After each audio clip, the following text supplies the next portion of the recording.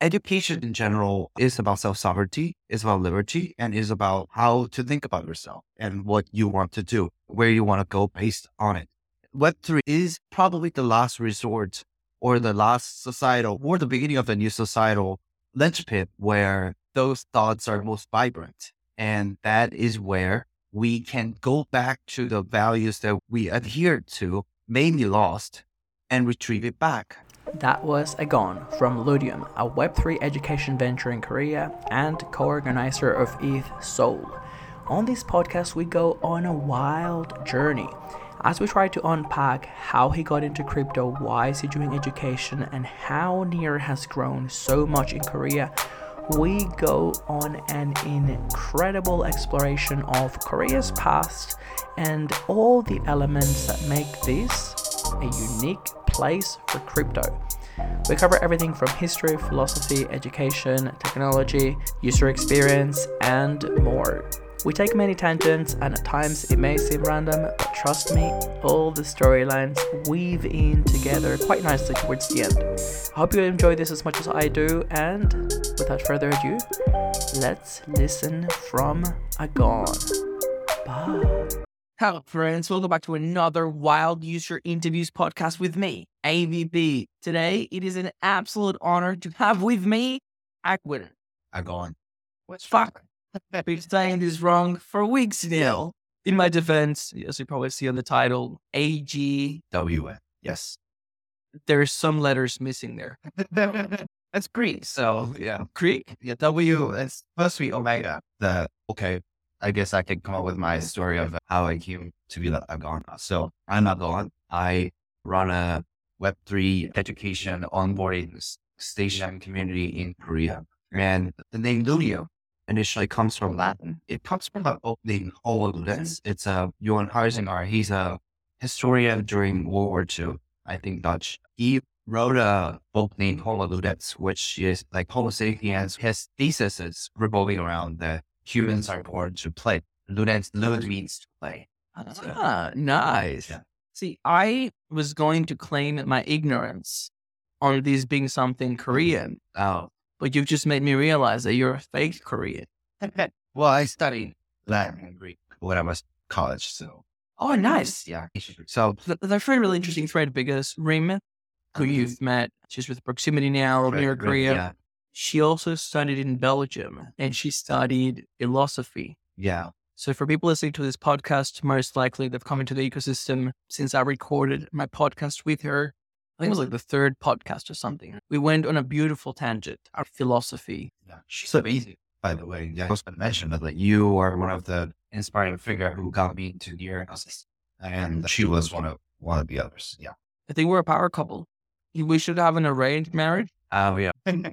But yeah, to go back to the Ludium and the Agwn. So I was reading that book, and so Lud means to play. And when I was coming up with the name for the project that I was doing, it incidentally means play and school at the same time. Like the word school itself is from Greek etymology, school, which is both to play and to be in a gymnasium or the educational institution. So yeah, and the EU, which is like probably familiar to a lot of crypto people, Ethereum. EU means land or like the territory. So land of play, land of school. That was where Ludium came from. And when I was coming up with the name for Ludium, I was trying to set up a Web3 identity for myself. And one of the words that came within that book was Agwn, which means community or a competitive play. So that's not your real name? No, it's not my real name. It is an identity that I gave to myself. Yeah. Oh, that is some real gangster, like Anon-ish. Because I'm AVB. Yeah. Which everyone knows me by AVB. Like they've seen my face. I'll probably share a photo of this podcast afterwards. But not many people actually know my name. Yeah. So it's like a really nice pseudonymity where people know you, but they don't know who you are kind of thing. The identity that you present to yourself or that you are trying to be or trying to live up to. Name is one of it, and then how you live up to it or your deeds are the other features of it. Yeah, I get what in a very Greek way, yes. I think that in modern times, we can probably identify a third category. Yes. Around the visual perception. If you look at something like Gray Layer 1, which is probably an interesting sort of glimpse into what the metaverse may look like, I think that having so much flexibility around the character that you build, it doesn't even need to have human features, makes it very interesting. In a way, that speaks a lot to the whole phenomenology of PREs and the NFTs. And that's like the beginning of the like visualization, or I would say senses. Visual is one thing for me, like all the other different senses also come together.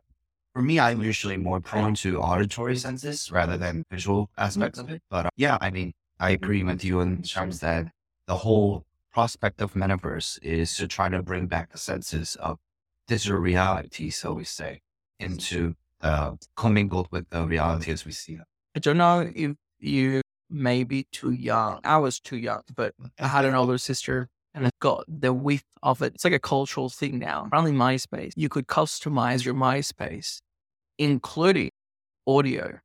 So when people went to your MySpace, they would listen to the music or whatever you put on. And these were the times where they were like emo teenagers. So some MySpaces, you'd go to them and it just fucking starts blasting this horrible metal, like very intense bass. Makes me wonder if there is scope or if there's demand for something like that. We went from that hyper customized era to a very standardized era. In some ways, people could argue that is why Facebook succeeds. They were like, look, people have no idea about user experience or user interface. Let's just create one neatly packaged experience that is the same for everyone, and we just populate and it works. But as we enter into the era of AI, and even if we look at something like near blockchain operating system, components, people being able to really mix and match, maybe we will enter the time where we can have our space in the metaverse and have some music with it. I lived in Korea, so I'm less familiar with MySpace, but there's a very similar concept in Korea called Agwn. Whenever there's a concept of metaverse that comes out, Sign World is always mentioned. It's like you get a room of yourself.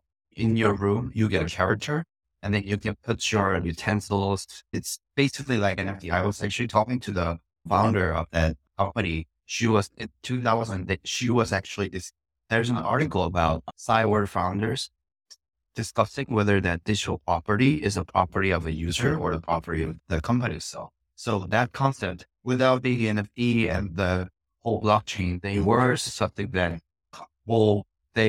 because there was a digital currency called Totori, which is like a Agwn. So you have 1 Agwn, which is like $1, like that, and you can buy stuff. And then Second Life and all the metaverse that were in early 2000s had that kind of concept, but it was just without the needs to actualize the property of individual or decentralized payment system. So we call it the whole value transfer of blockchain. That's how old is this platform? Is it still current? What year roughly was the article pondering on the ownership released? It was early 2000s, which is coincidental with the whole MySpace, because like before Facebook dominated the social network and Facebook and Instagram dominated the whole social network, there was that aspect of like early 2000s. That service was, I think, got stopped, and then it was tried to reverse with some of the blockchain elements to it, but it didn't work that well. I think it's gone history now, but yeah, there was that. Interesting. Because I remember as a young child, I was very prolific, very into The Sims, and I bought several of the packages, including the dating one, which is weird for a kid. Roller Coaster Tycoon, I loved. There was one, I can't remember, the one where you build cities. Minecraft, maybe, or I never got into Minecraft. Oh, really? Yeah, and I grew up in Venezuela, so it was actually the early days of buying stuff online, but also there was an extra layer of the logistics of shipping things to Venezuela. So I was a kind of kid where I would literally do all the research and put a plan in place. And then my parents were like, yeah, my dad, we'll trust you with this. I did get scammed once. I bought a mobile phone and a Nokia. Those were the good days, and I got scammed.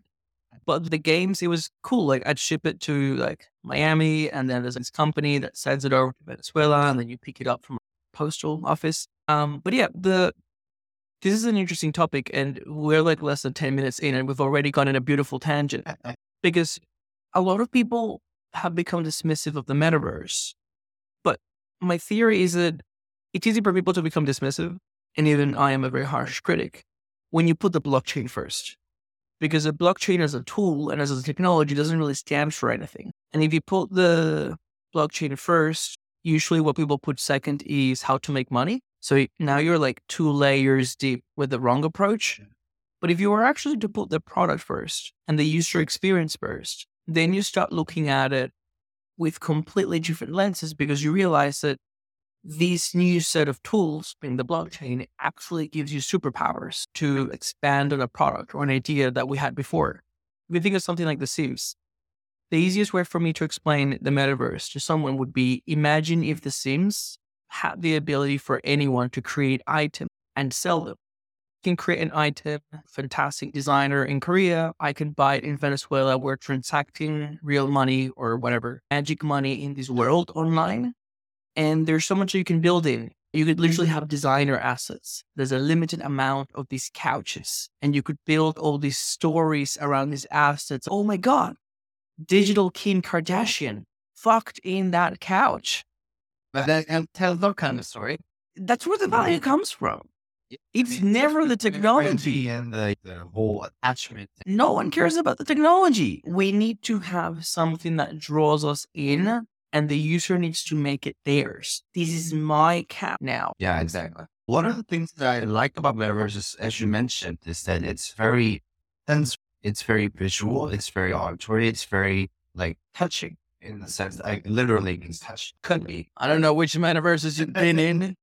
But yeah, that whole aspect of sensory impulses and being able to feel it and being able to be in it, I think is very important.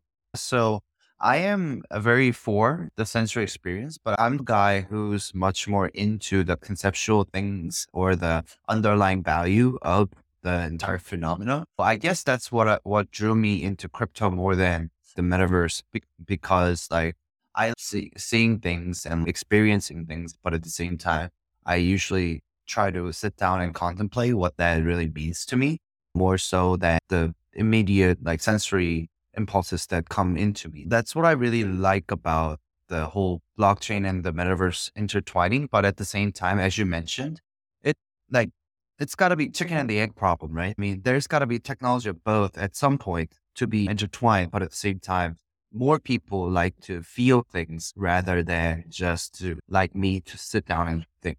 It probably goes back to that element of customization that we mentioned before, and how different products, their success or failure really comes down to how the experience can adapt to the user. Each is very individual characteristics. Some people are more creative, some are more analytical, some are more about experiences, some are more about fixed, predictable things. Yeah.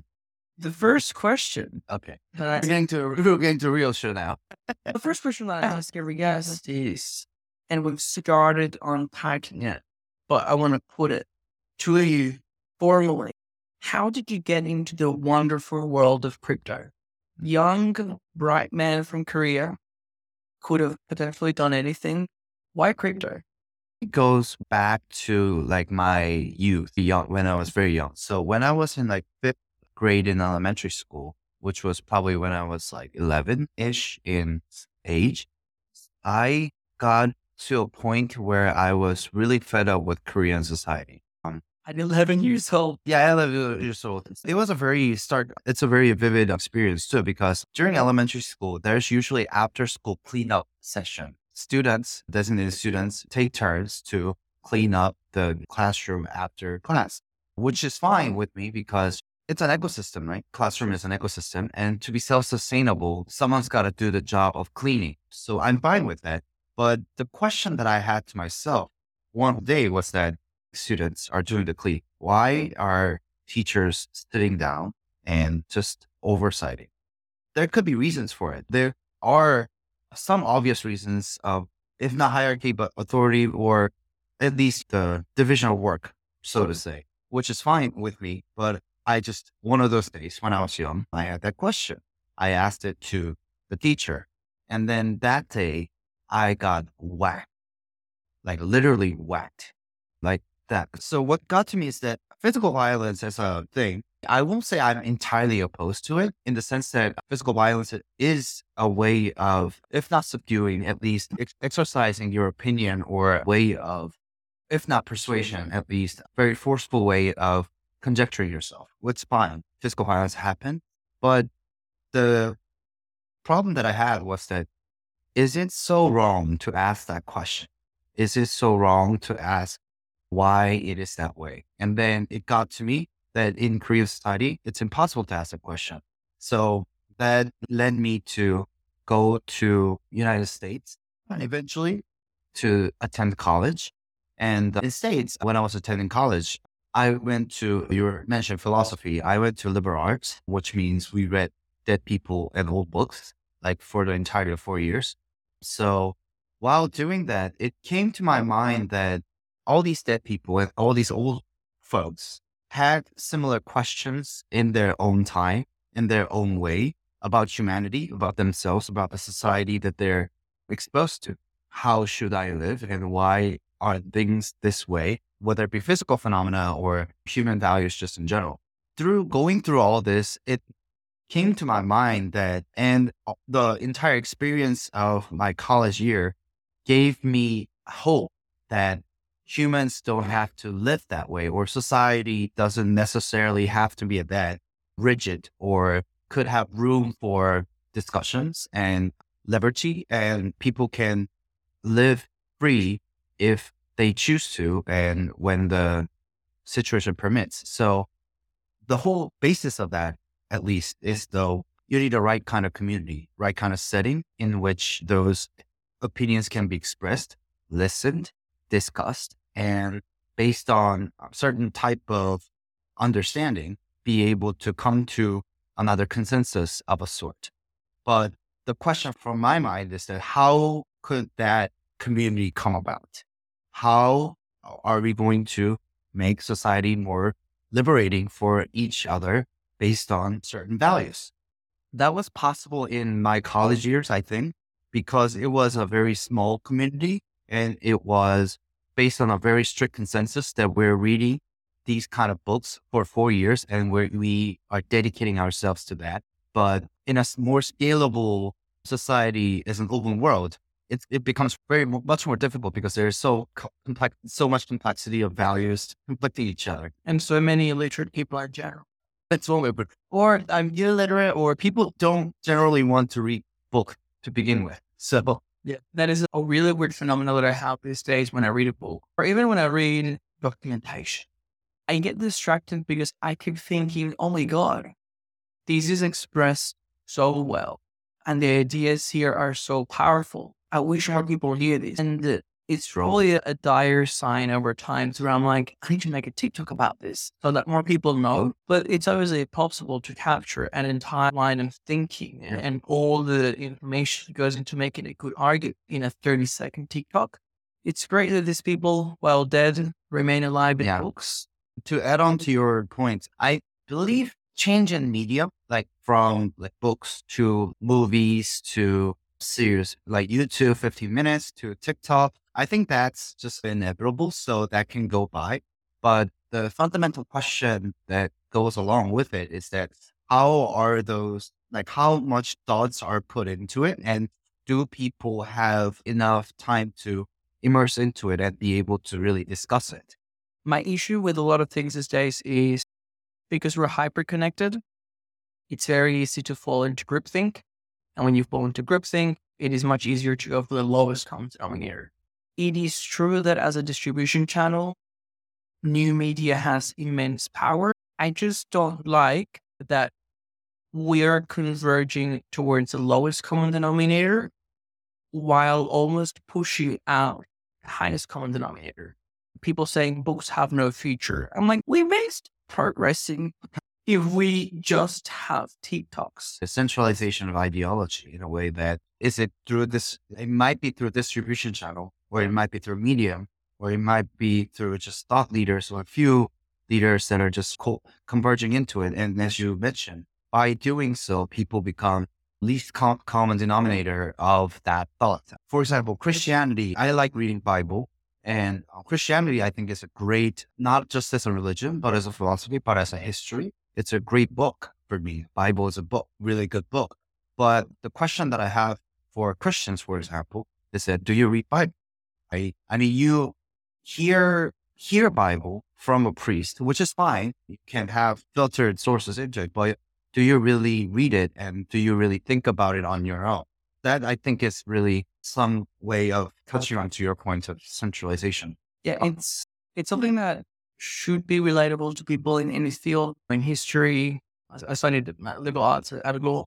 In history, we talk about first-hand sources, and even if you go to law, you've got like different levels of evidence, or whether you saw something, or whether you Direct evidence, or whether someone said they saw something. Like, you can't give it the same weight. Yeah. So yeah, it's definitely challenging to have most of reality mediated with this lens, which is interesting enough. It takes us back to blockchain as a way to almost timestamp Exactly what was true, what the original source was.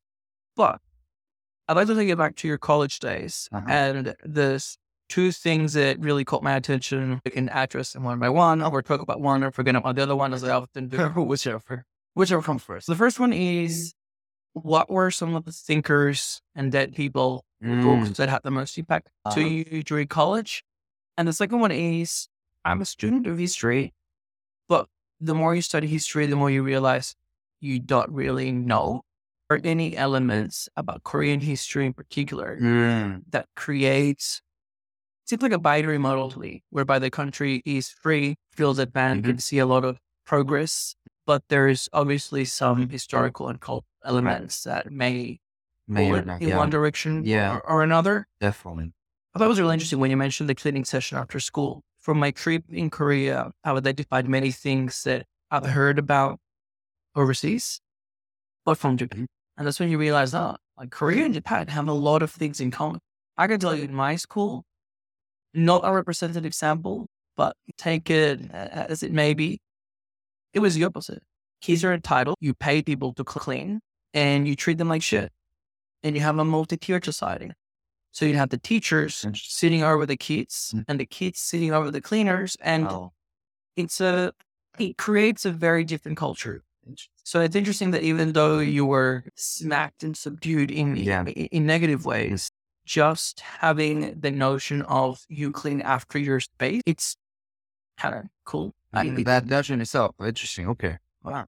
Yeah. Okay. So let me get back to your first question. Because the issue for you was, why is that person who also shares this space not participate? I don't think that your issue was, why am I cleaning this? Dude, I can go. Yeah, that's the question that I had. Yes. Go to any high school in South America and make the kids clean after school, and they'd be like, what the fuck is this? And first question. Thinkers and that people. Yeah. I used to say that I have 3 books that I read every year since my freshman year in college. So one's Plato's Republic. The other is Siji from the Ancient History of China. It's a very grandiose book. I really love history. You mentioned history. So I love Thucydides, Plutarch, and Artus, and like Leviticus, and Levy, all the discourses on Levy by Machiavelli, all kind of stuff. But I believe that Chinese historian to be the most grandiose in terms of depth and in terms of the volume and the amount of work that he puts in. Until like the last year or two, more like 3 years ago, the third book was Thus Spoke Zarathustra. So Plato, Chinese historian, and Nietzsche. But third book, I don't read it as much. These days I take more time to read all the different like crypto articles and the recent ones. As a perfect segue for the second question, fun fact for you, Nietzsche, which I'm going to try to pretend I'm pronouncing correctly, right, is also top 3 for Ring. I would believe that, who also grew up in Korea. And by living overseas, I think went through a very interesting cultural awakening. Rediscovering Korea when coming back. I'll put the second question to you. Yeah. What would you say are some of the elements of Korean history that have shaped that? And the reason why I ask, is because most people that go into crypto have a very strong drive that despite what Gary Gensler might think, motherfucker, it's actually not driven by money. And it's actually not even like a hobbyist, cool technology kind of thing. It is driven by a much deeper sense of this is a path forward. Whatever the historical mess, baggage, and legacy institution, once you see the potential of the technology, it is really drawing in a lot of people that are motivated to make it happen. And that's a vision that we sometimes struggle to illustrate because people are fucking flipping apes. But yeah, I'd be really curious to see how that history plays into your story. I think Korea has a very diverse history from the very beginning, but to mention the most recent ones. So at the end of the last time dynasty of a Korean peninsula, which was Joseon Dynasty, it was the time. What period are we talking about? Like end of 19th century, beginning of 20th century. So yeah, that's when the whole imperialism or the colonialism was going into its peak, right before the dawn of the First World War, and Japan was subdued by America, and then they modernized to a new country. But Korea was going through that transition. That was the period when Korea was greatly divided because there was a traditional dynasty still in hand. There were young, newly thinking, study abroad, thoughtful people who, some of them betrayed the country because they, literally pull up the Chosun dynasty, hand it over to Japan. Some of them were similar. They were also erudite and more experienced more abroad, but at the same time, they wanted Korea to be preserved. So those kind of forces were going on at that time. Something similar happened during 1970s in Korea as well. That was when the democracy was trying to sprout. And eventually, I personally believe, my father will probably try to kill me for saying this, but I personally believe Korea gave up on democracy and just chose another path.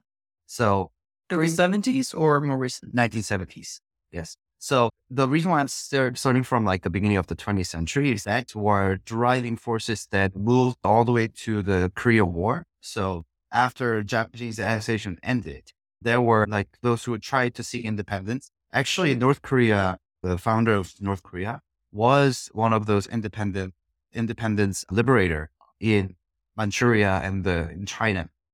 So just in case some listeners don't know, it's actually me and it doesn't know.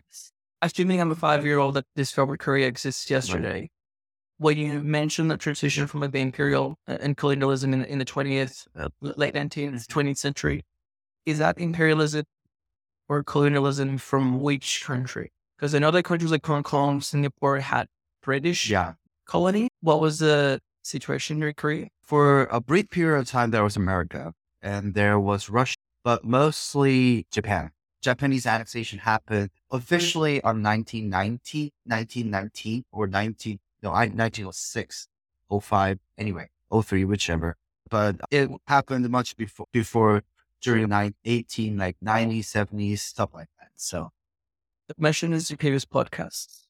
Hopefully people go and check it out. There is a fantastic book. It's a biography of Lee Kuan Yew from Singapore. I think I learned more from that book than from an actual history course. And he details in very vivid level of detail the Japanese occupation and that him studying law in the UK. And once again, like these were events that set Singapore in a very specific course. And you may even say that then being kicked out of Malaysia was even an attempt from Malaysia to preserve its own identity and keep us south. At what point does North Korea split or what the... So after Japanese annexation, it was 1909, I think, 1909 it happened. So there was like different forces of people who were trying to subdue to the Japanese government, whereas others were trying to seek independence. That they were usually working not inside the Korean peninsula, but usually like different parts of China. And some of them were actually in America. One of the first president of Korea, who later became first president of Korea, was doing some of that work in America. So when Second World War was ending, those forces were trying to come back and try to do independence work. But at the end, eventually, it wasn't by, for example, South Korea did not find its independence by its own force, which is very funny in a way because France, after Normandy, the American liberated them, or the American ended the Second World War, but they still consider the De Gaulle and the early French government, as the legitimate higher or the legitimate independence force. But in Korea, that never happened because they never came to a consensus of who is actually the legitimate throne or legitimate government in Korea. I think that was one of that conflicting force that I was mentioning. Who are the contestants? There were three. Actually, North Korea is one of the contestants because North Korean, the Kim Il Sung, as I said, they came with Soviet Russia later, but they at least had the force that were driving themselves to, if not occupy, at least liberate northern part of Korea. So they were actual entity. Funny thing about the end of the Second World War and Korean independence is that the treaty signed for the Korean War, the end of Korean War, and that's when the Korea officially split, and that's when Korean government was officialized. In that document, South Korea is not in there. America, China, North Korea signed that treaty, the end of Korean War. The whole Korean War is extension after the liberation, because 1945, I think it was the liberation, and 1956 or something like that was Korean War. During that time, they were trying to figure out like who's doing what, who's where, stuff like that. That is very interesting. I'm trying to see if there's some principles that we could try to distill, once again, to feed back into what drives people here. And I've noted many times that Seoul is one of those cities that I feel like it doesn't really sleep. You can see people just hustling. It's a very different vibe from New Zealand. I imagine. I've never been to New Zealand, but yeah. Yeah, people are chilling. There's nothing that you're chilling. If a person in 2023 hears about North Korea, they would be very quick to associate with like very isolated regime, depending on how you look at it, weak economically, etc. And if they were to hear about South Korea in 2023, we've gotten to the point where some people would even get offended if you ask which Korea. There is only South Korea. Economically, culturally, you've got K-pop, you've got... Yeah. So I didn't know about the treaty in South Korea not being in there, but still it's not there. Still it's not there. And I can't help but imagine that setup, always being placed as the underdog and having to prove that your model or the chosen path is the right one. And constantly having to legitimize, rise up to whatever standard there is. I think it affects greatly. That's whenever there's a legislation passing in Korea, like funny thing, like you're mentioning Gary Gensler, right? SEC recently, Fucking Gary. And Gary, I don't know if it's SEC or Gary, I can't even tell anymore, but Matic and Solana, or what was the other one? The other one could... There's a list of about 13 of them. Yeah. Across two different lawsuits, Filecoin. Filecoin? I mean, allegedly near. Is it in the list? Is it? That's funny. In one of the lawsuits, maybe. The problem with this lawsuit is that one side is alleging unregistered security trading, and they're looking at staking platform. Blah, blah, blah.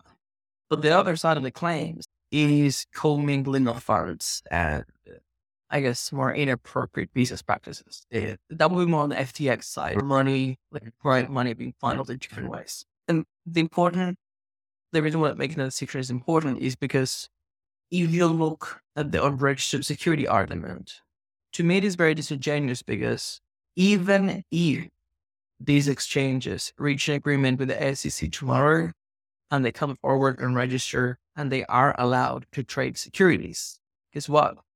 They can only trade registered securities. So the SEC seems to have deliberately not gone after these foundations, because they would have to prove in court whether they're securities or not. They skipped that step.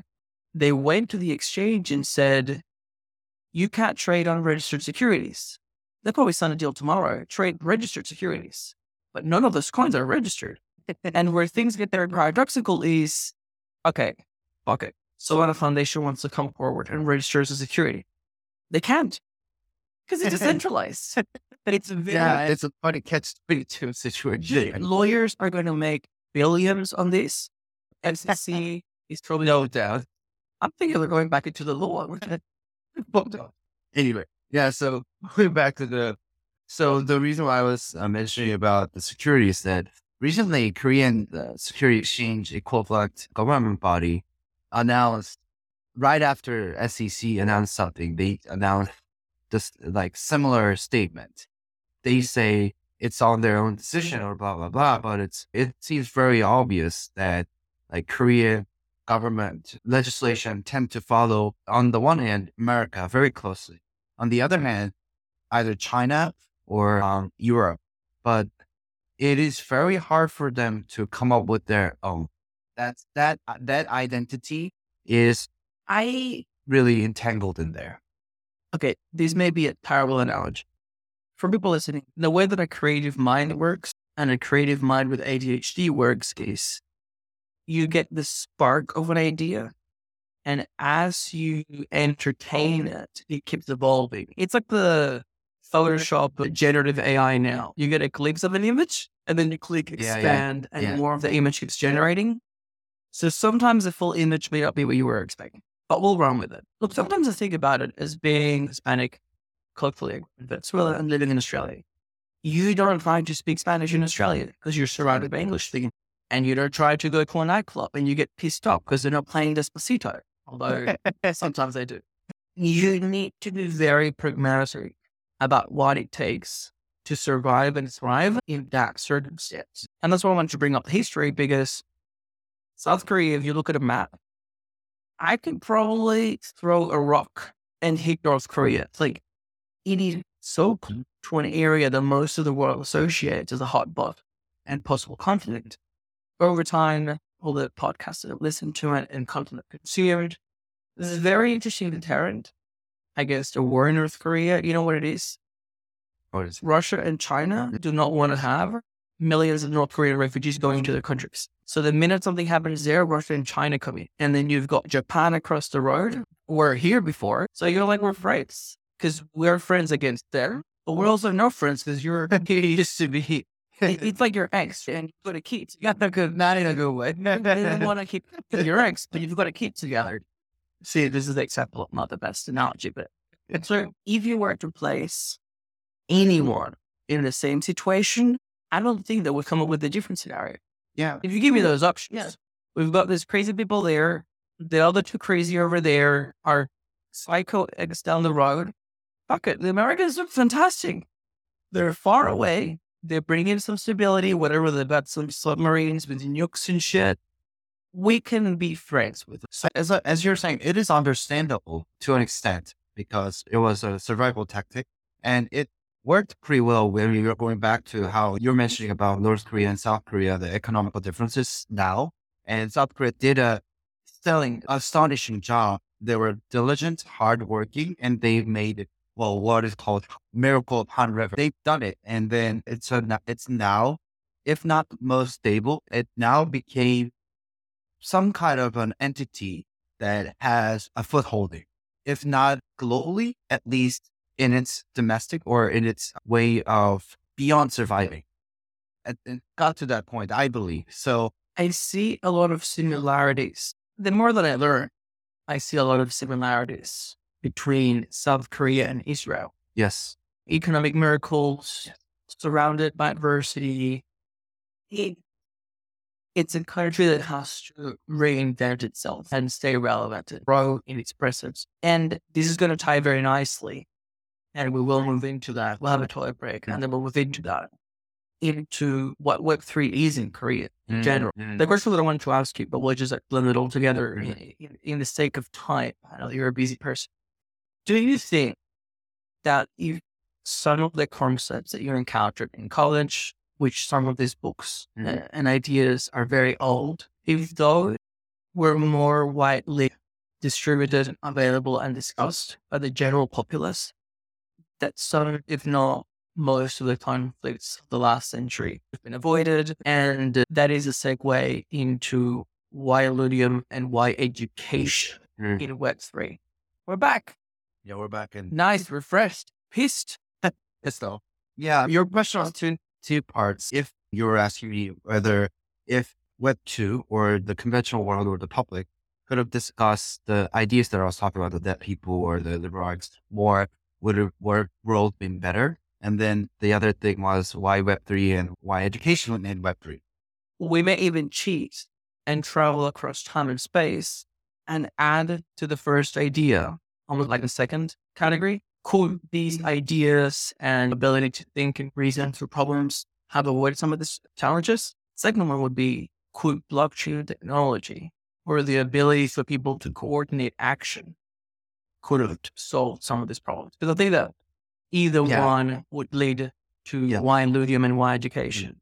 Yeah, I think it comes back to your first question of why did I come into crypto? Because I didn't finish that question to begin with, but yeah, as I said, like during the college, my question was that, and why I got into crypto is really entangled with your question right now, because people won't read books.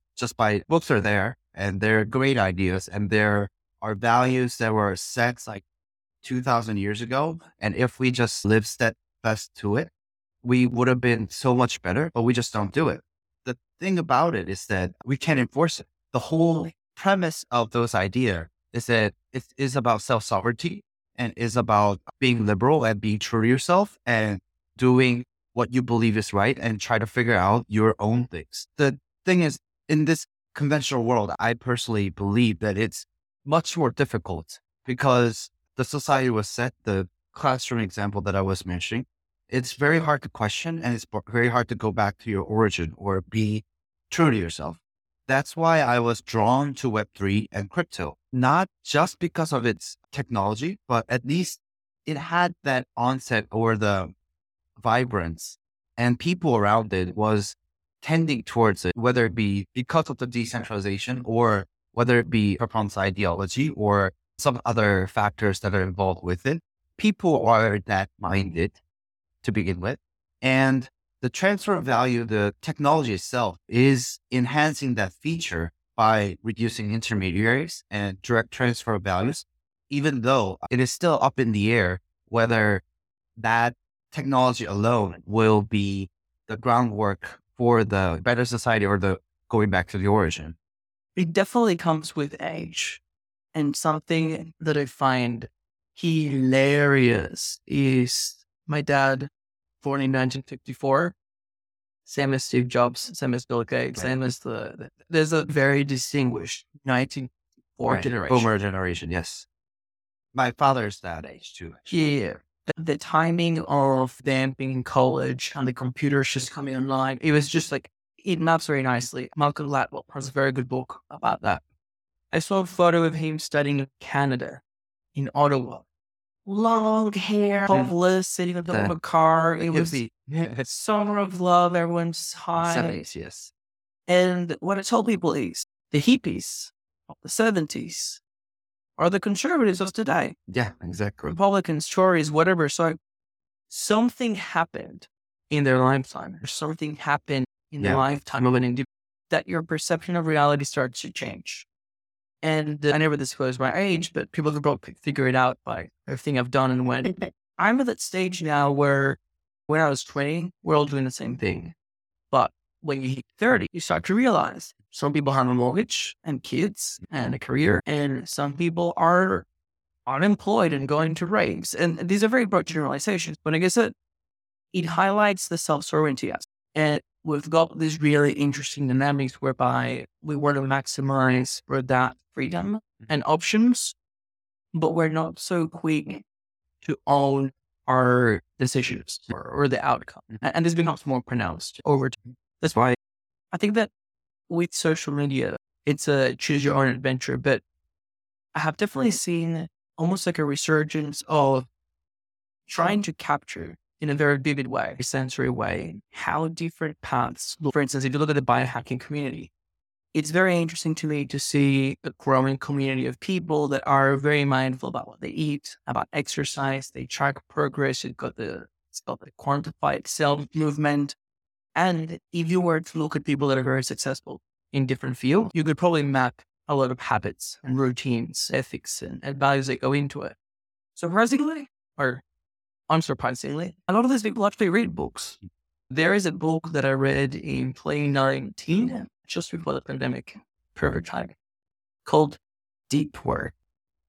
And I was fascinated, for good and bad reason, at how simple the premise of the book is. If you want to get shit done, real shit, unique, new, differentiated shit, you have to unplug and do deep work. You spend all your day answering emails and tweets and whatnot. It's just noise. You're never going to be different in it. Nothing's ever going to change. You need that space to really mull over ideas. Yes. And this really comes down to the lowest common denominator. It's easy for people to get by with the noise every day if we just see other people doing that. So we need to have visibility into the people doing deep work and hopefully be inspired by it. It's shit because whether we do it consciously or unconsciously, the market has a way to slap people around into where their choices send them. I think that this is where the blockchain component comes in. If you were to look around the world and you assume that everyone is self-sovereign and it is switched on and they're going to make all the best choices to be super successful, the reality is that in most of the countries around the world, regardless of the choices that you make, it is your environment that constrains you. Most likely corruption, shit governments, whatever, crime. And that's when people get excited. So it's almost like a self-realization journey. And if you look at the Bitcoin mags, Bitcoin community in general, they're very raw to those principles. Like, not your keys, not your coins. Right. This is not a bank. This is not the nanny state. You have to take ownership of your money. The further we go along, it is getting more user-friendly. But I think, or I'd like to think, for the truly decentralized projects, we just keep building on top of those principles. Be like, okay, you need to take ownership of the shit you do on chain. It is your money. You have access to every contract and all the data. And we will liberate you from the constraints of the geographic world or that your surroundings may have put on you. Does that make sense? Yes. I guess I can build on top of it. That's why I like decentralization and diversity or plurality aspect of it. Balaji, one of the Oh my God. that were saying, yeah. Did you read that when I was in the bathroom? Yeah. Did you cheat? You're a cheater, liar, stealer. Like one of the podcasts that Balaji did that I really liked about him saying was that you can build centralized custodial services, or as you're saying, user-friendly, a little more convenient services on top of a decentralized technology, but you can't do the other way around. That's why the fundamental basis layer of things need to stay decentralized, because that gives you the freedom and the choice on which you can be a community for those who are trying to stay more lax. If you're going to Bahamas, for example, and if you just want to stay on a beach with a little straw hats, you don't want to do all your works on your own and build all that straw hats on yourself. You went there to enjoy the beaches, and for that you need services to be provided and conveniences and transportation and all that kind of infrastructure already there. But these are the things that you could probably find a literally unlimited number of examples. I would have come up with a different one. The Bahamas one with the straw hats is a bit weird. But this is where people in the real world get frustrated with blockchain. And they're like, why are you guys so single-threaded? Why is the obvious shit in the real world not present in the blockchain world? If you go to the Bahamas, the simplest way to say it is someone's holiday is someone else's work day. Exactly. And you need to have that synergy on. Right. If there's no fat Americans spending money in the island, and if there's no people providing services, it doesn't work. Right. So in blockchain is the same. Look, there's been a few high-profile cases going back to Quadrica X, Canadian exchange. The founder mysteriously died in India, in a region that is well known for faking death certificates. And he took the private keys of the exchange with him. Most recently, there was the multi-chain bridge. The founder disappeared and disappeared every time. He It had- just disappears. Yeah. he was the one with access controls to some core infrastructure, and a bunch of assets are compromised. The simplest example there is if the whole team gets in a plane to go to whatever rave orgy somewhere in the Caribbean, and the plane crashes, is the protocol still going to work? That's decentralization. Maybe you should use your experience, but that is what we call core infrastructure. Doesn't matter who is in charge, and it doesn't matter if they go away. It still works. That's what Bitcoin is. Satoshi, most likely, from what I've seen on YouTube at 3:00 in the morning, deep in the rabbit hole, he died in 2013. All the email thread, all the patterns, Yes, yeah. wallets with billions of dollars that haven't really touched, most likely he died in 2013. But even if he didn't, he did superb work, always staying pseudonymous, never creating a cult around him or herself. And Bitcoin works. Sure, there are contributors and the network it is maintained. Yeah, it's still be. It functions. Even if we were to look at something like the Ethereum EVM and validators. Validators contribute to decentralization, but if a validator fails, it doesn't take the network down. So you have a team running a validator because someone has to do it, but it's not a single coin failure. Beautiful tangents, by the way. Ludium. Yes. Why education? So yeah, Why Web3? I want to go there with the little retrieval from the previous conversation that you mentioned.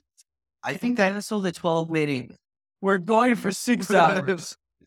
But yeah, it goes hand in hand. Like the decentralization aspect that I was mentioning that we were just discussing, I believe that is integral to every system. Like the current democracy as we know them was supposed to be that way. If any system, if its foundation or founding fathers, unless I'm mistakenly wrong about the entire document, it is supposed to be that way, but it just lost its track as it progresses on. What are the assumptions that the foundation document makes?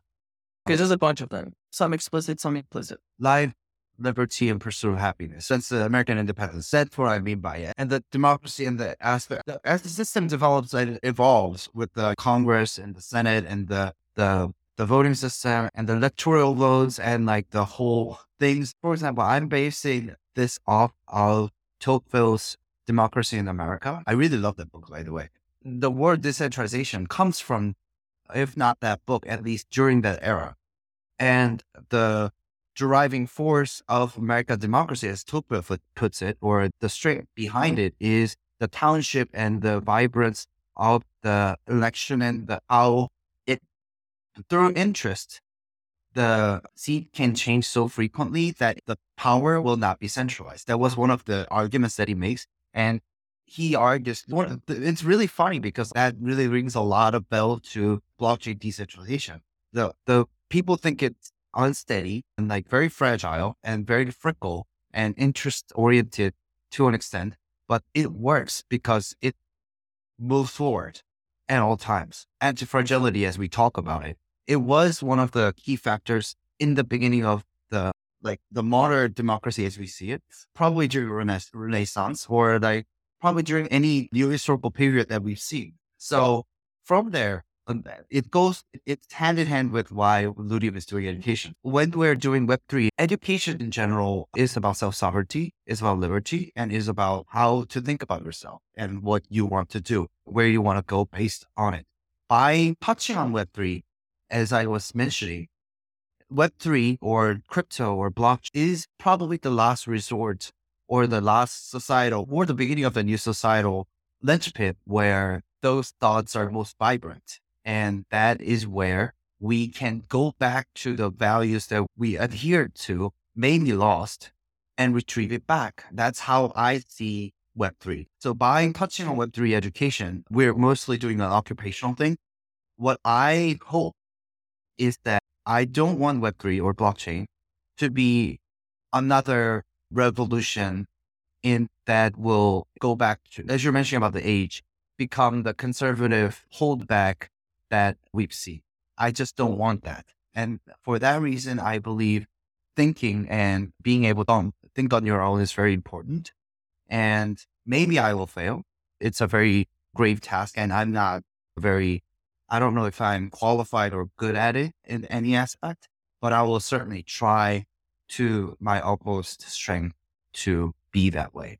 That's why I'm doing Ludium, and that's why I'm doing education. I thought you just wanted money from foundations. I know, right? As always.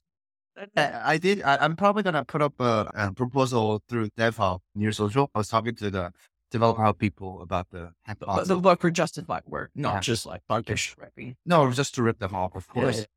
Foundation rating. Okay, no, I think we're onto something good here. So there would be some principles that I would probably summarize or distill from Parker Bill's work and everything that's been reached over the last 200 years.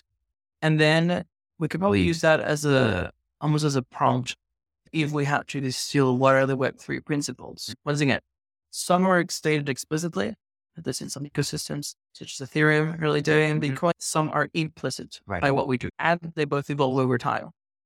So if we were to look at the first principles of the American founding documents, there's actually several very interesting threads that are weaved in a masterful way to achieve perfect balance. The first one is big government bad.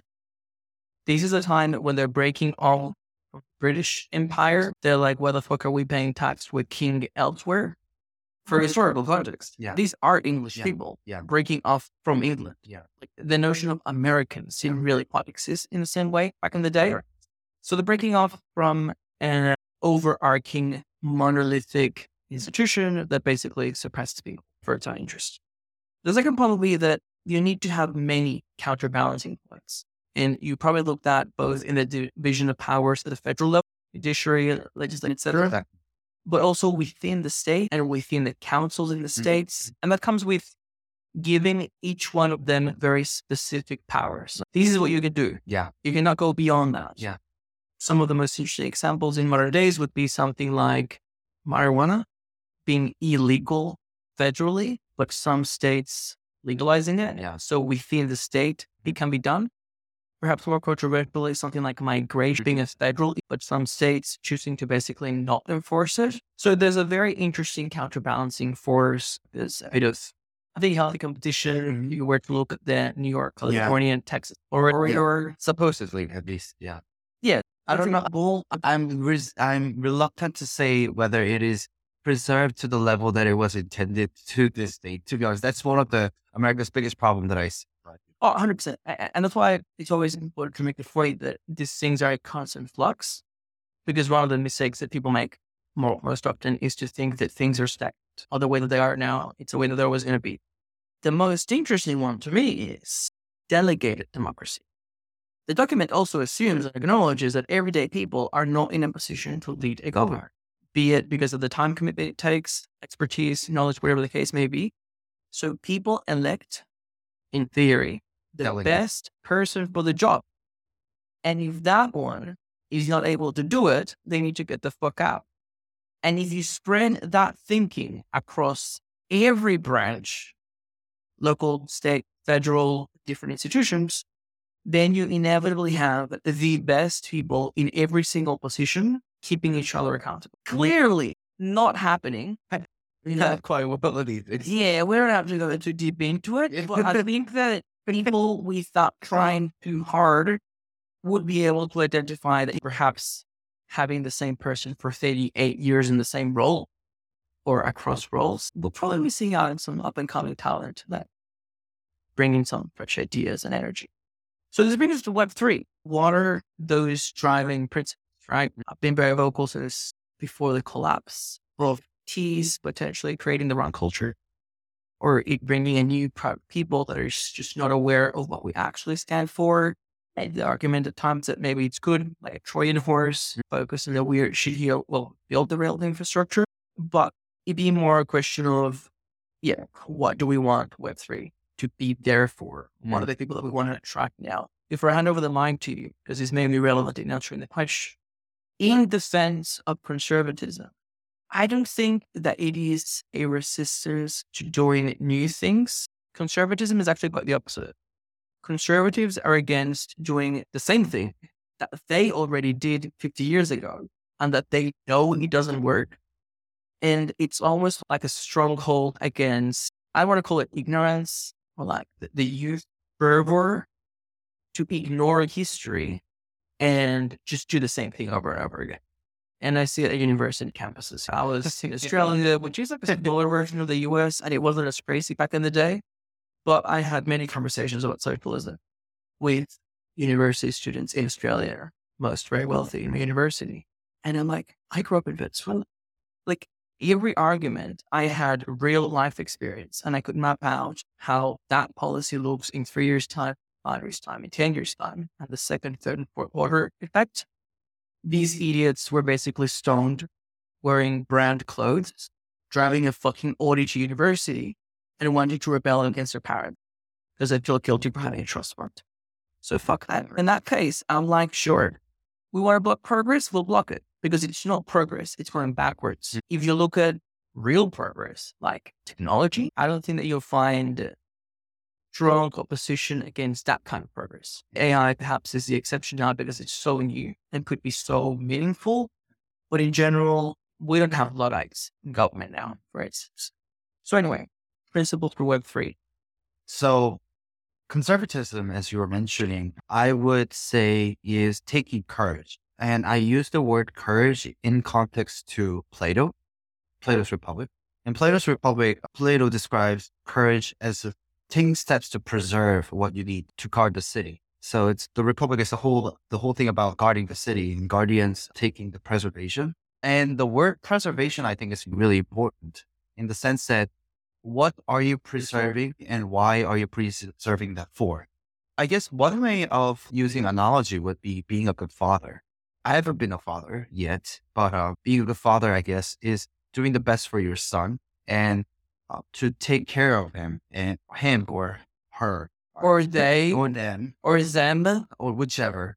So yeah, and I guess I don't think it's a conservatism unless you're doing it for the, as you're saying, principle of the protocol, because if it was set up with the decentralized foundation and self-sovereignty or any other values or user experience, scalability, those are what you need to preserve. Preserving means you got to bring more people into it. You got to invite more people. And then for that, I mean, the reason why I got into your ecosystem is because I met you during last year, during Summer House, you remember? The DSRB Summer House. I've been in crypto for 7 years, 6 years. I heard about Near, heard about Solana, but I wasn't really open to it. I didn't know that.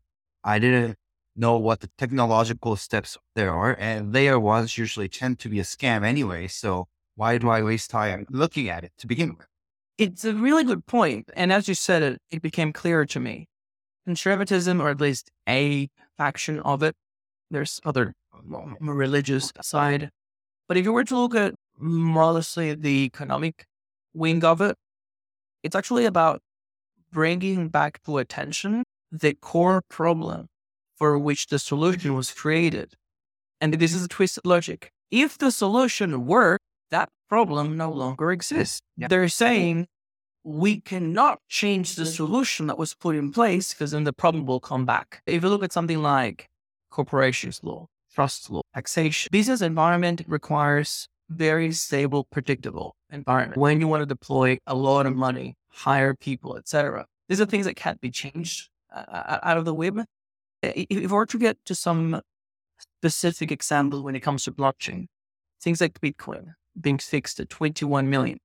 I don't think it is a Bitcoin maxi or everybody that would say, don't change it, because Bitcoin is issued with a fixed supply, 2008, in the midst of the financial, we've had at least 2, if not to some extent since, even now. So it's crazy to have a 19-year-old today say, fuck it, let's just change it and make it the same as Ethereum. Very different. And even Ethereum, it introduces a burn mechanism to make up for the fact that it doesn't have capped supply. So you can actually come up with very different and competing solutions. I'm actually not fixed one or the other. What I am fixed on is once you choose a path, you have to stay true to the course. Another example, near validators. Hard time. Most of them are not making any money right now. And there's been some validator groups wanting to introduce some protocol changes, including one they call UBI or some bullshit. They want validators with more delegation to receive less stake. And I was like, this is short-term thinking. Because if news goes back to $20 in 1 year time, you're all minting money. In the meantime, you're threatening an entire market economy here, which, by the way, even Ilya has weighed in very lightly, saying, hey, Polkadot has that. And all it does is the big validator simply spins out as many validators as it needs to be on the threshold. And guess what that does? It pushes out the small validator because we've got a limited capacity. So this is why I'm always very adamant on focusing on the problem and then trying to hash out the potential solutions. That because I'm a lawyer and not an engineer. But yeah, there's always like no third order effects. Now, this brings us to the Korea thesis. Can you give us an overview of the Web3 landscape in Korea and even what it is today? And this should be a segue to ETH Soul and how Near has been growing in the ecosystem. And maybe a couple of pointers. I've identified from last year some very big players such as Clayton that were unknown to me until it came into Korea. This year, an example would be Chroma up north. It's some very large infrastructure providers. DSRV is a great example. And in general, it's a very robust market, but it can be a little bit isolated where some people overseas may not really understand what's happening there. The Luna collapse may have also have some impact in the local market. So yeah, if you could just place us into Korea today, how is it different from other Asian countries? Why should people pay attention about what's happening here? Koreans are very quick-tempered and very yeah, they're very quick-tempered. And they show it. They're very tempered. They're just like on time. You were saying you're diligent. You're being by the virtue of being diligent. That means you're always on foot. So you're just like constantly exuberating or just associated quick-tempered, more maybe with his action. Oh yeah, not in that, but very fickle. Yeah, okay. Very fickle in terms of like their choices. They sway a lot, and then the reason for them to sway is based on certain authorities. They are very delegated to trust. It's ironic. Even in Web3, it's still there. For example, celebrities but celebrities they know, not like Mark Twain or no, even Mark Twain did. Low time. Yeah. So, you're referring to like proxy validation. Yes, proxy validation. That's a big thing in Korea. And depending on that, and they're going to be very quick tempered. But at the same time, when the proxy validation is like trust is once there, they become very steadfast to that trust, like source of the trust at least. Would you define that steadfastness, of the word, as loyalty or more around the ability to execute and just being very efficient towards that goal? Or both? I would say loyalty more so because I mean, I was describing more in terms of the entire landscape rather than a specific kind of landscape because there would be investors and there will be builders and there will be other people who are just tourists. Hopefully users. Yeah, hopefully users. It's great that you mentioned users because I don't see there is a tangible Web3 application, not only in Korea, but globally, that is reaching a user market fit like level. Like to be honest, because Uniswap, I love Uniswap and MetaMask and what other DeFi services or whatnot. Those are only for crypto oriented products. It's by the virtue of being financed. You're moving around crypto assets. I don't really see them as users, but they're more like Web3 people products. We obviously never stick to the agenda, so fuck it. Yeah. Korea thesis by. Yeah, anyway. Look, I'll come back to it. We'll come back to it. I think it's a really interesting point because the podcast is very aptly called Wild User Interviews. And the idea is to talk to people leading in their fields and then blast it out so that more people can like get insights on that area. I agree with you. Web3, if you were to look at the adoption curve, we're still in the innovators category. I think so. And maybe we've got some early adopters, which happen to be the builders or the people that are passionate about technology. And it's very important to acknowledge that because that then forces us to think how to move it beyond. How to move the lever forward. And I used to say 2 years ago that crypto had a big problem because the investors, the builders, and the users were the same people. And if you think about unfortunately, yes, that is it's the worst possible scenario to have because looking into the balance of power of government, or even of Web2, your investors are what keeps you in check. Projects, supposedly, yes. Projects have runway. Yeah. Even if investors are dickheads and negligent and corrupt, whatever the case may be, If you run out of money, that's the end of the project. And investors will look at what you're doing, sure, but they will look more so what they should be at the user side. Have you validated the product? So it's not really the vision that you have. The vision is great, but you build to work. Your vision and the product design are very different. Like the product is meant to evolve based on the feedback from the users. And if you and I here create a fantastic idea, we've had many good rants about potential products, that is like a -3 rough draft. We're going to consistently put it in front of people. And then people gotta have those who actually are going to use it and have say on it. That's what beyond Web3, that's what products are built. Just in general. Yeah. You're going to get This microphone is probably built that way. 100%. Even if we use this microphone and we had to Google before how to use it, it's got 4 settings, which address specifically the 4 user types identified. They've got the one where it's just a front or a solo podcast streaming. They've got one which is bidirectional that we're doing now, 2 people sitting across from each other. They've got one that's better for instruments and like acoustics. And they've got a setting for omnidirectional. So it records the entire room or something like that. For a group of people. Yeah. It must have been a lot of user research to identify who spends hundreds of dollars on a microphone and how can we tweak the settings of the mic to appeal to each one of those people. Exactly. And then you communicate that very clearly. Who am I? What do I want to use it for? I'll go to the website and it shows me some dude that looks stunning in a professional podcast studio. The reality is it's going to be me in a fucking basement with my perfect mic. But at any rate, the product building. So if I were to apply these to Web3, this is what drew me to Near because I saw Near at the time it was the only blockchain. I was talking about product or experience. These days, maybe Aptos and Sui have that same product think, although they're much earlier stage. And it's hilarious because even though Near had that vision and it started working towards that vision back in the day, we were so early.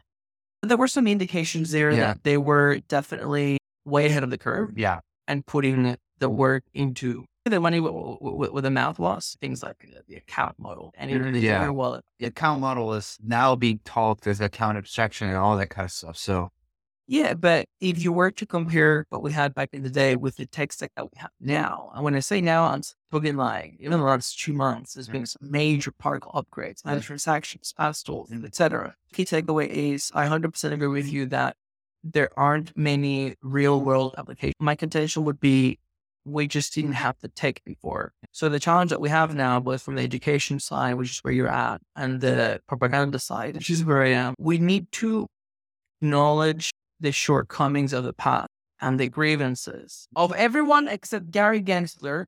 Yes, it is true. It was expensive. It was slow. It was friction. It looked like dog shit. It might have been a bunch of 16-year-olds jerking each other off.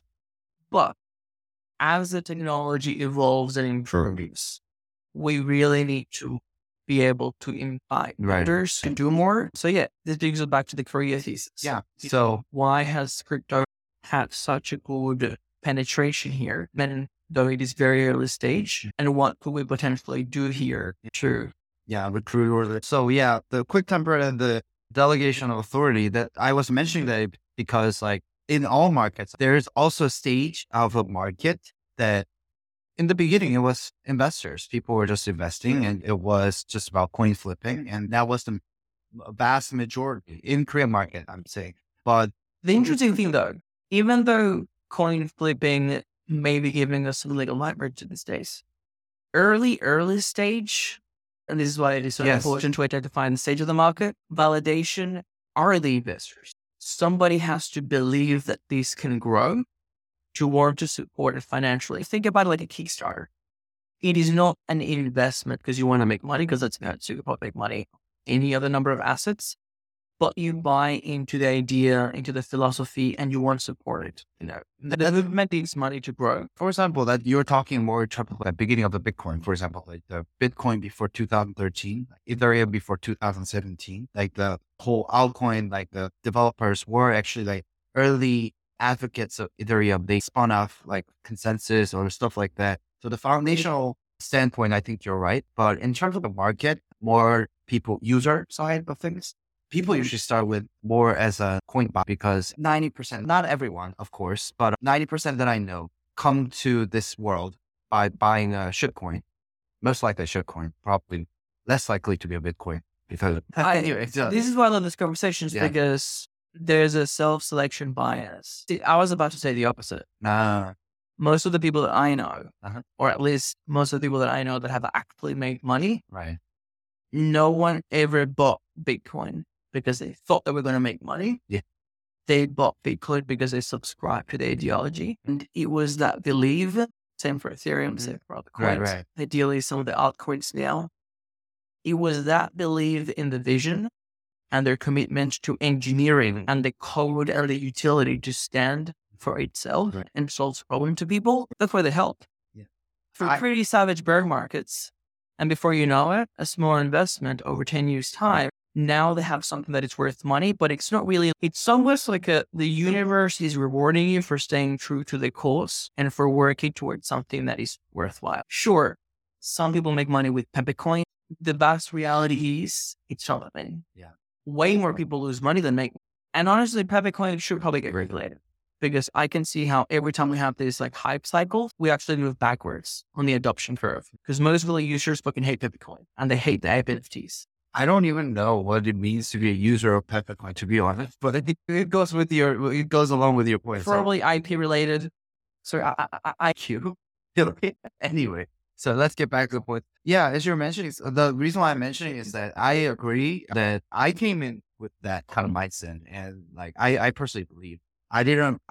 Funny story. I didn't make a wallet until 2021, until I started Ludium and started educational institution because I liked crypto. I was immersed into the whole thing about it, but I wasn't fully devoted to it.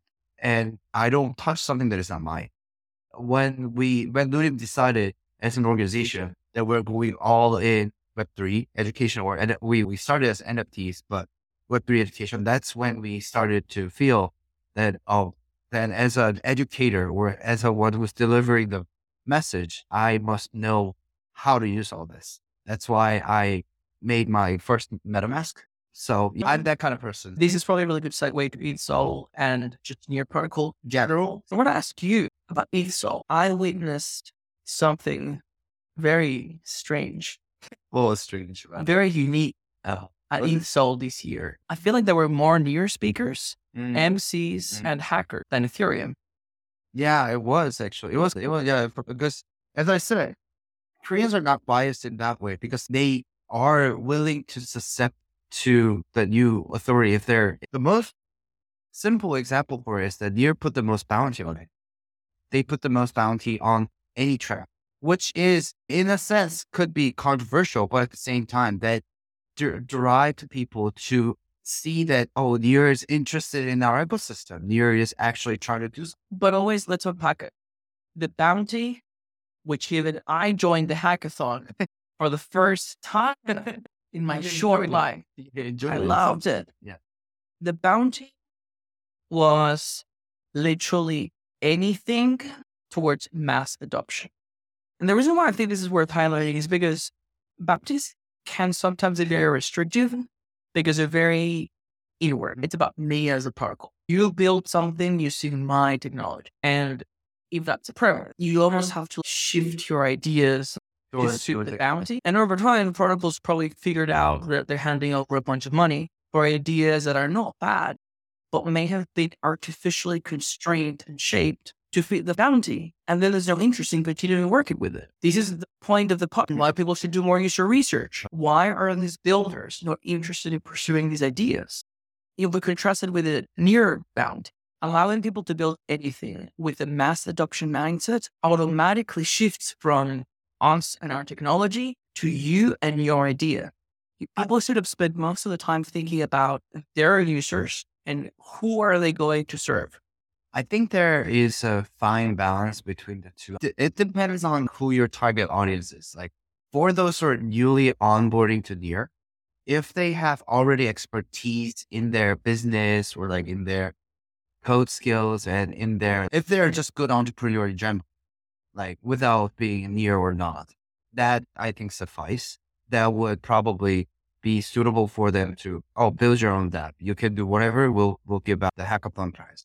I think that suits. But right now in Korea, how I feel about it is that there aren't that many people who are used to near technique. So there is a fine line between the guidance and the liberty. So at least, like, for example, if you want to use BOS, you got to know what BOS is and then be able to use the libraries and be able to search them and then giving out small prizes for at least figuring them out and be able to do something on it that will give developers some kind of a time or some kind of a skill that are required to utilize the technology.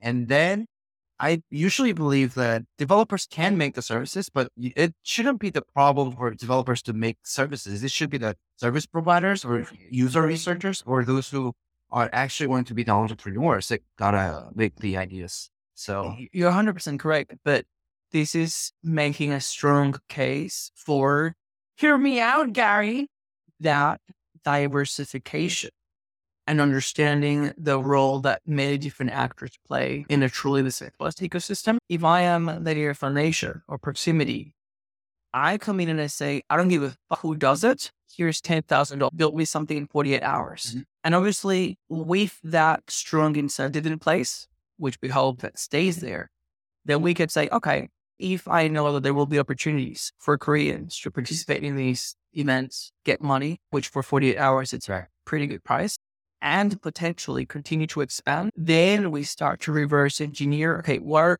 all the current gaps in the market? Some of these are Web3, tech stack, maybe Rust, maybe JavaScript, maybe the notion of a blockchain operating system, BOS, as you mentioned.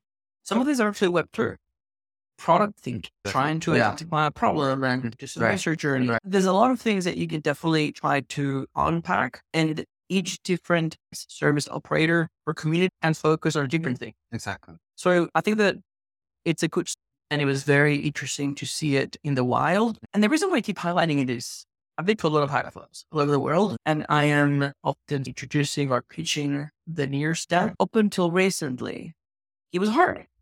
There was no differentiation, or there was no strong enough differentiation that was easy enough to understand for people to give a shit. But now it feels like we've finally reached a new era where the user experience, not just for the end user, but for the developer themselves, that's starting to make a difference. How would you, going back to last year, DSRV House, what do you remember? Like, how would you describe what I was doing last year in Korea? I was intrigued how easy it is to set up a wallet because I know EVM system and I know the seed phrase and all the kind of stuff. And made a wallet. It should have pulled up for me. But describe it step by step. Like you're standing here and you see me across the room walking towards. What happened step by step? Yeah, you walk towards me and you ask me, "Do you want to pull out? Do you want to near? Pull?" You didn't even say near. You want to pull out? And I was like, "Okay, yeah. What do I like? How do I receive it? Because it's a like EVM user." I was like, do I need to give you my public key or what are you talking about? And, you can do it in like 3 seconds and then you give me your phone. I'll give you the link. And then you gave me the link and then click setting up from setting up the wallet to treat the wallet. It was a smooth experience. It was mind blowing for me. Yeah. That's what you're getting to, right? It's funny because I didn't know before I started recording that you came into the near ecosystem through that. So last year, we were using the Satori tech stack. At the time, Satori has since gone in a different direction, but Keypalmer has very much taken over that space, and now it's like more powerful. But at the time, Satori Creator Studio enabled me to issue any number of NFTs, and the pull-up functionality was super cool because I would open up my laptop, half the screen would be the QR code, which immediately takes people to the Create Wallet and Redeem page. And there would be a code on the other side of the screen. So you must be at the event to get the code that refreshes every 30 seconds. Very similar to a Google Authenticator. So I walked around basically all of the DSRV house. And at the time, I felt very out of place and very naughty boarding people to near at an Ethereum event. And everybody having the same reaction, very favorable. Everybody except two the VCs that did not invest in near were raised. And they literally refused to take it. They made hypotheses in their mind and they just shut off to it. But it was very grueling work, walking around with a bloody laptop, but it was very satisfying. And I'll see if I can find some of the photos and some of the videos from last year. People would basically choose your own name or your name.near. And yeah, in just 3 clicks, while it creates. At the time, you still have to say your private seed phrase, private screenshot. Although I told people to at the time, one of the selling points was that you can replace your private key. And how recently you should a YouTube video how to do it. So even if you were doing it on the go, less secure way, it's pretty cool that you can replace your private keys. Some technically minded people really like that. And then there was a pop-up. So I thought that was really cool. And yeah, in hindsight, it was a lot of work. Yeah. And it was a lot of effort to promote a tech stack that was super young. Yeah. And who knows, maybe in 1 year time, I'll think the same how we're doing now. Yeah. But it's just incredible how much it has advanced. Yeah. And what I really like about the recent year, the one year after, now I'm doing education on Near.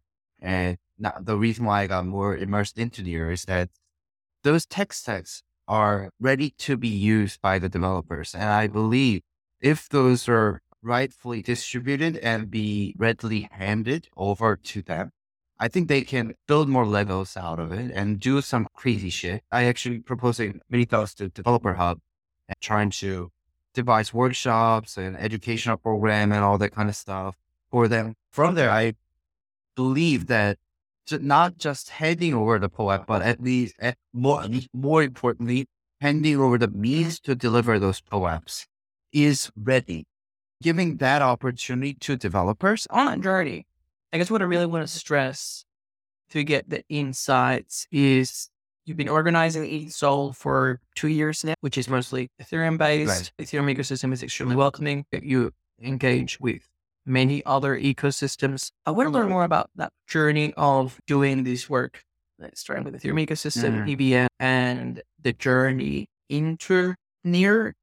Specifically, some of the docos that you shared with me talk about some of the previous education workshops that you have done, VM-based services, and some of the early wins that you have already had within the Near ecosystem, including education or training for the winner, hackathon, and other opportunities that are shaping up in the local ecosystem. So yeah, if you could just take us along that journey, that would be great. I first started with Bitcoin, obviously, in 2017. So that was the only thing that I was interested. I wasn't really interested in Ethereum at the time. I saw a lot of ICOs coming in. And I met some of them, like Gnosis and Agwn people. When they first came to Korea, I met them and I talked to them, and they were interesting people. So that got me interested. But the year that I really got into Ethereum was 2021, which is right before the boom and the next cycle. The whole notion of smart contract was interesting, but we've only recently started dev education program. We've actually started with a non-dev education program, the basics of what crypto is and how all these Web3 works and stuff like that. I went to Ludium website and I tried looking at all the community created content, which seems to be a very rich source of information, but there is a language barrier. Yeah. Right now we're focused on Korean community. Look, to be honest, sometimes these are the regional communities that make me bullish because it makes sense to have everything in the local language. Yeah. Sometimes I go to countries and I was like, why is everything in English? When is English? We are, if we get the right amount of initiatives, we are trying to, translating isn't that difficult. It just takes money and time. That's it. I know translators and then I can paint them and then translate them, but it's not like a priority for us at the moment because we don't have a user base. The only very tiny segue, and I mentioned this to the Open Web Academy in Mexico. I speak Spanish, so I can see what they're doing, but also as the grant issuing body, marketing DAO at the time, I have to relate to the council with the impact that they're having. And because of the website and most of the work is in Spanish, it may be harder to convey. I understand. Yeah, it's always good to be able to project to the world what's happening. Yeah. Even if it is maybe a grant or maybe a source of inspiration for other regions. Personally, going back to Australia with a very strong Korea model and a lot of ideas for things to do there. That really speaks back to what you were saying about eSoul. eSoul is inherently a global event. It's part of the middle, and Erica is doing a wonderful job is trying to build a presence of builders in Korea to gather around. That's why not only I, but the whole Ludium was working with her. And as a part of that, it was very interesting for me to see how builder presence is growing through Near, but not only Near, but also other chains as well. So I don't know if the multi-chain is ever at its door or not, because the whole tech stack that I've seen about multi-chain was like funky for me. But at the same time, it is coming to a time where each chain, other than EVM or other than Ethereum or layer two, so we say, are coming to its own presence and trying to show what they're capable of.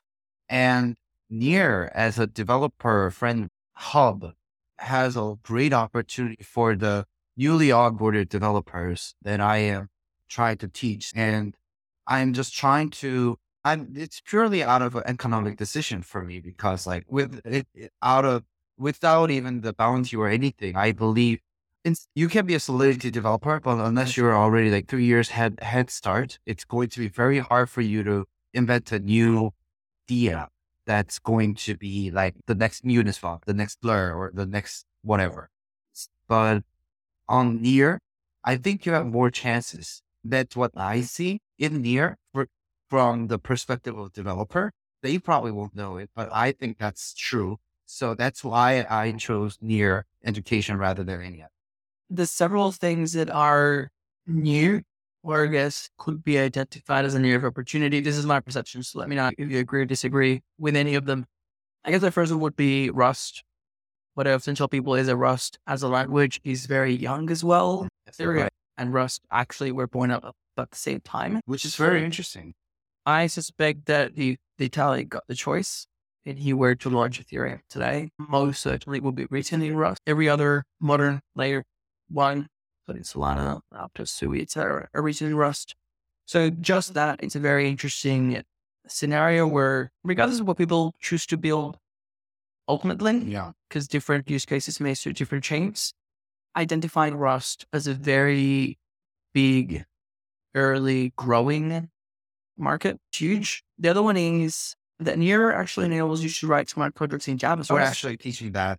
So just that creates a very unique, huge market for tapping into millions of people. I think it's 100 million people that write JavaScript. And for them to start doing so in a smart contract, which kind of taps into the category of inviting people to reimagine what can be built in Web3 with this new tech stack. And that may even involve going to people that may have had idea for years. The idea itself is not new. We may go back even to like the Sims and the Metaverse and the weird couch in the beginning. Weird couch I mentioned at the beginning. These ideas are not particularly new or novel. It's just that the technology was not there. So once again, it's almost going back to the beginning and saying, okay, now that we have the core infrastructure, let's build. And every piece along the way, education is key. We're trying to have that presence and at least start with Korean local community. Although it is isolated, I would like to bridge that, because through these kind of events and through these kind of like tech stack, and at least coders, if coders can speak in English, they can at least speak in codes.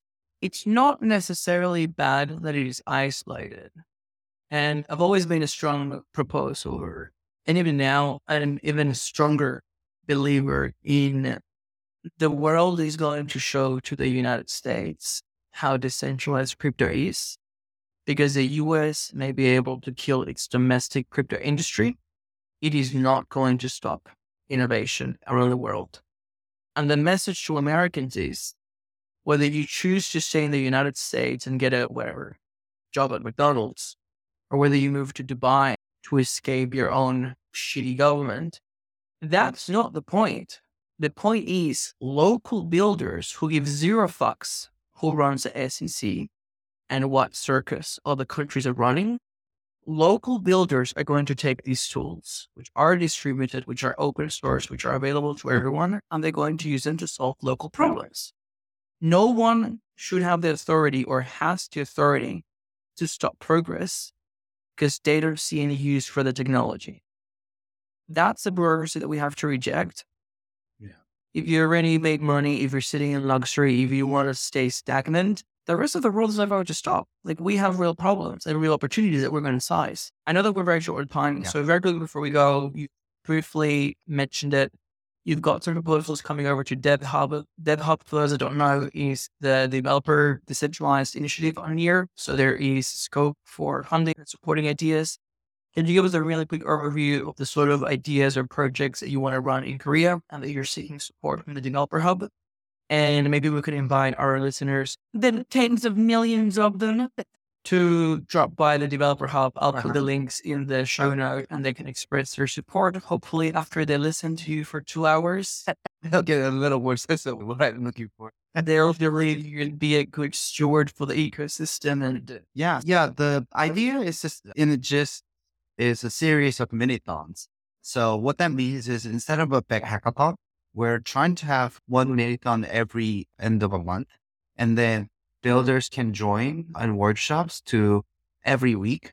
Well, let's say at the end of like the last week, September of say August, mini-thon starts. So until the September, every Saturday, builders can join and build and attend workshops and do their own thing and form a team and stuff like that and then on each marathon, there's going to be tracks that are, some are going to be more creative, but others we are requesting to be more focused based on let's say key pump tech or like a proximity boss or like a wallet abstraction or stuff like that are integral to the whole Neo ecosystem, but at the same time, giving enough tech tools and stacks for developers to build their own ideas. The idea of this is continuity instead of a spontaneity, because having that presence that's ongoing constantly, I believe, is more important for builders and to seek the opportunity to be able to see, also at the end of every month, I can at least expect 1K if I join this workshops and be able to like ship something or deliver something. As the time progresses on, if we have enough track records and see what results come out, I believe it can be diversified into design thon, idea thons, or even bigger time days or stuff like that. But I wanted the final focus that I have is continuity. So there's got to be an education track ready, like just in place for people to continuously do it. And there's got to be workshop plays and like workshops that are going to happen every month. I like it. We actually had a very interesting Twitter space conversation. Mm. The topic was decentralized governance. It has its challenges. And there were two camps. If you were coming at it from the purely decentralized governance side, people were, even at the time, this would have been October last year, they were a little bit disappointed or frustrated with the quality of things being funded. And there were the guys like, this is rubbish. Like, this is not moving the needle. Why are we spending funds for these things? And then on the other hand, there were two developers, very good developers actually, core contributor developers. And what he was saying was that the developing journey is different. And if you want the ecosystem to succeed, we need to find a way to support developers. But we need basically room to poke around and find out. How can we attract, train, and retain the best talent? Exactly.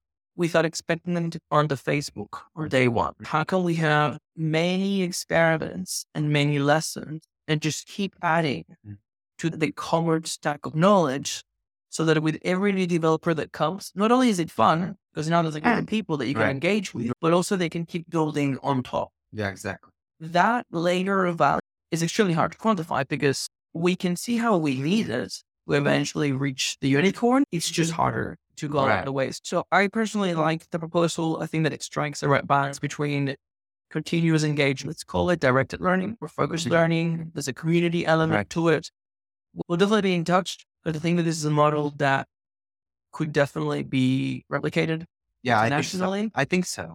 And this is, everything goes in circles. Maybe it's just how we've been going for too long.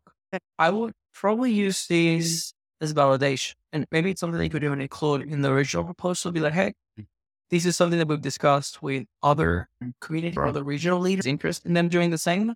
So funding this proposal wouldn't really just be funding our work on the ground, our participants. We could build playbooks over time and then share them with others. So there's actually almost like two-lined tangible work that we will be doing and the work coming out of our community. But then there's the playbook. For how this were planned and how this could be executed in the next. 100%. And I can tell you as a up until very recently, decision maker in a grant making body, ideas are cheap and very few ideas are novel. Execution is fucking hard. Mini-thon, hackathon, gangathon. Gangnam style. It literally doesn't matter how you frame it. Yeah. The challenge is actually Doing getting it done. Like, I personally love ideathons, especially because they could be a really good way to reframe people's understanding of Web3, especially if you were to keep them at least the basics of the technology of what can be done. But yeah, any like actual tangible playbook that reduces that barrier for any other operator to just put in place. That's always been my message. Not everyone is suited to lead, identify the opportunity, create a hypothesis or an experiment, and then be able to execute on it, learn from it, try again. So when we do find those people, I think it's important to give them whatever they need, and then, all right. give them the money. Yeah, and also if any other once it kicks off and goes a little bit, if there are any other new ecosystem like those were hip hop, for example, I was reading their thoughts, but I didn't really understand all of it. But at least like they seem to be providing some kind of tools for developers to build on top of it. So if they don't support all of it, at least like provide some kind of bounties on top of the already stack, that will be something that's congregating all these funds from different kind of resources, which will reduce some of the burdens for the developer help, but at the same time will be also comprehensive in terms of the events. There are many interesting philosophical musings on who funds what. So for instance, Foundation has a ton near that is technically the community fund, and they're there to grow the ecosystem. And the best way to think about it is near should be transferred over to the people that help the ecosystem grow. Exactly. Especially when we look at decentralized governance, potentially voting to stake near part of the decentralization and ongoing decentralization, because it is decentralized now, Gary, is definitely rebalancing the ownership beyond early investors, core team, foundation, etc., to community contributors. So something like Keeper, they're in the process now to raise money because they are a project that will be operating as a project that provides a service. But you can also see how there's many different tiers and categories where it would make sense to put the community funds into it. Not because someone else couldn't fund it. If needed, probably other sources could step up. But it's when we ask the question, like, what is the best use for those funds? It must be distributed. So there I wouldn't be like, we've got a shit ton of near, give it to the people, helping us grow this. And we'll see. All right. I officially late for the appointment, but sir, we appreciate your time. We know it is not a very creative thing to be late. That's fine. No. This means a lot to us. Thank you so much. Till the next time. That's the end of another episode. As always, I just want to thank you for listening because, let's be honest, you are amazing. And I also want to remind everyone that everything contained in this episode is for entertainment and educational purposes only. Nothing on this podcast shall be construed as financial, medical, or any other type of advice, and you should always consult with licensed professionals before making any financial decisions. Make sure that you like and subscribe so that you stay up to date with the latest episode. We've got a steamy hot pipeline of guests that will keep you entertained right through the bear market. Stay safe out there, and I'll see you soon. Bye.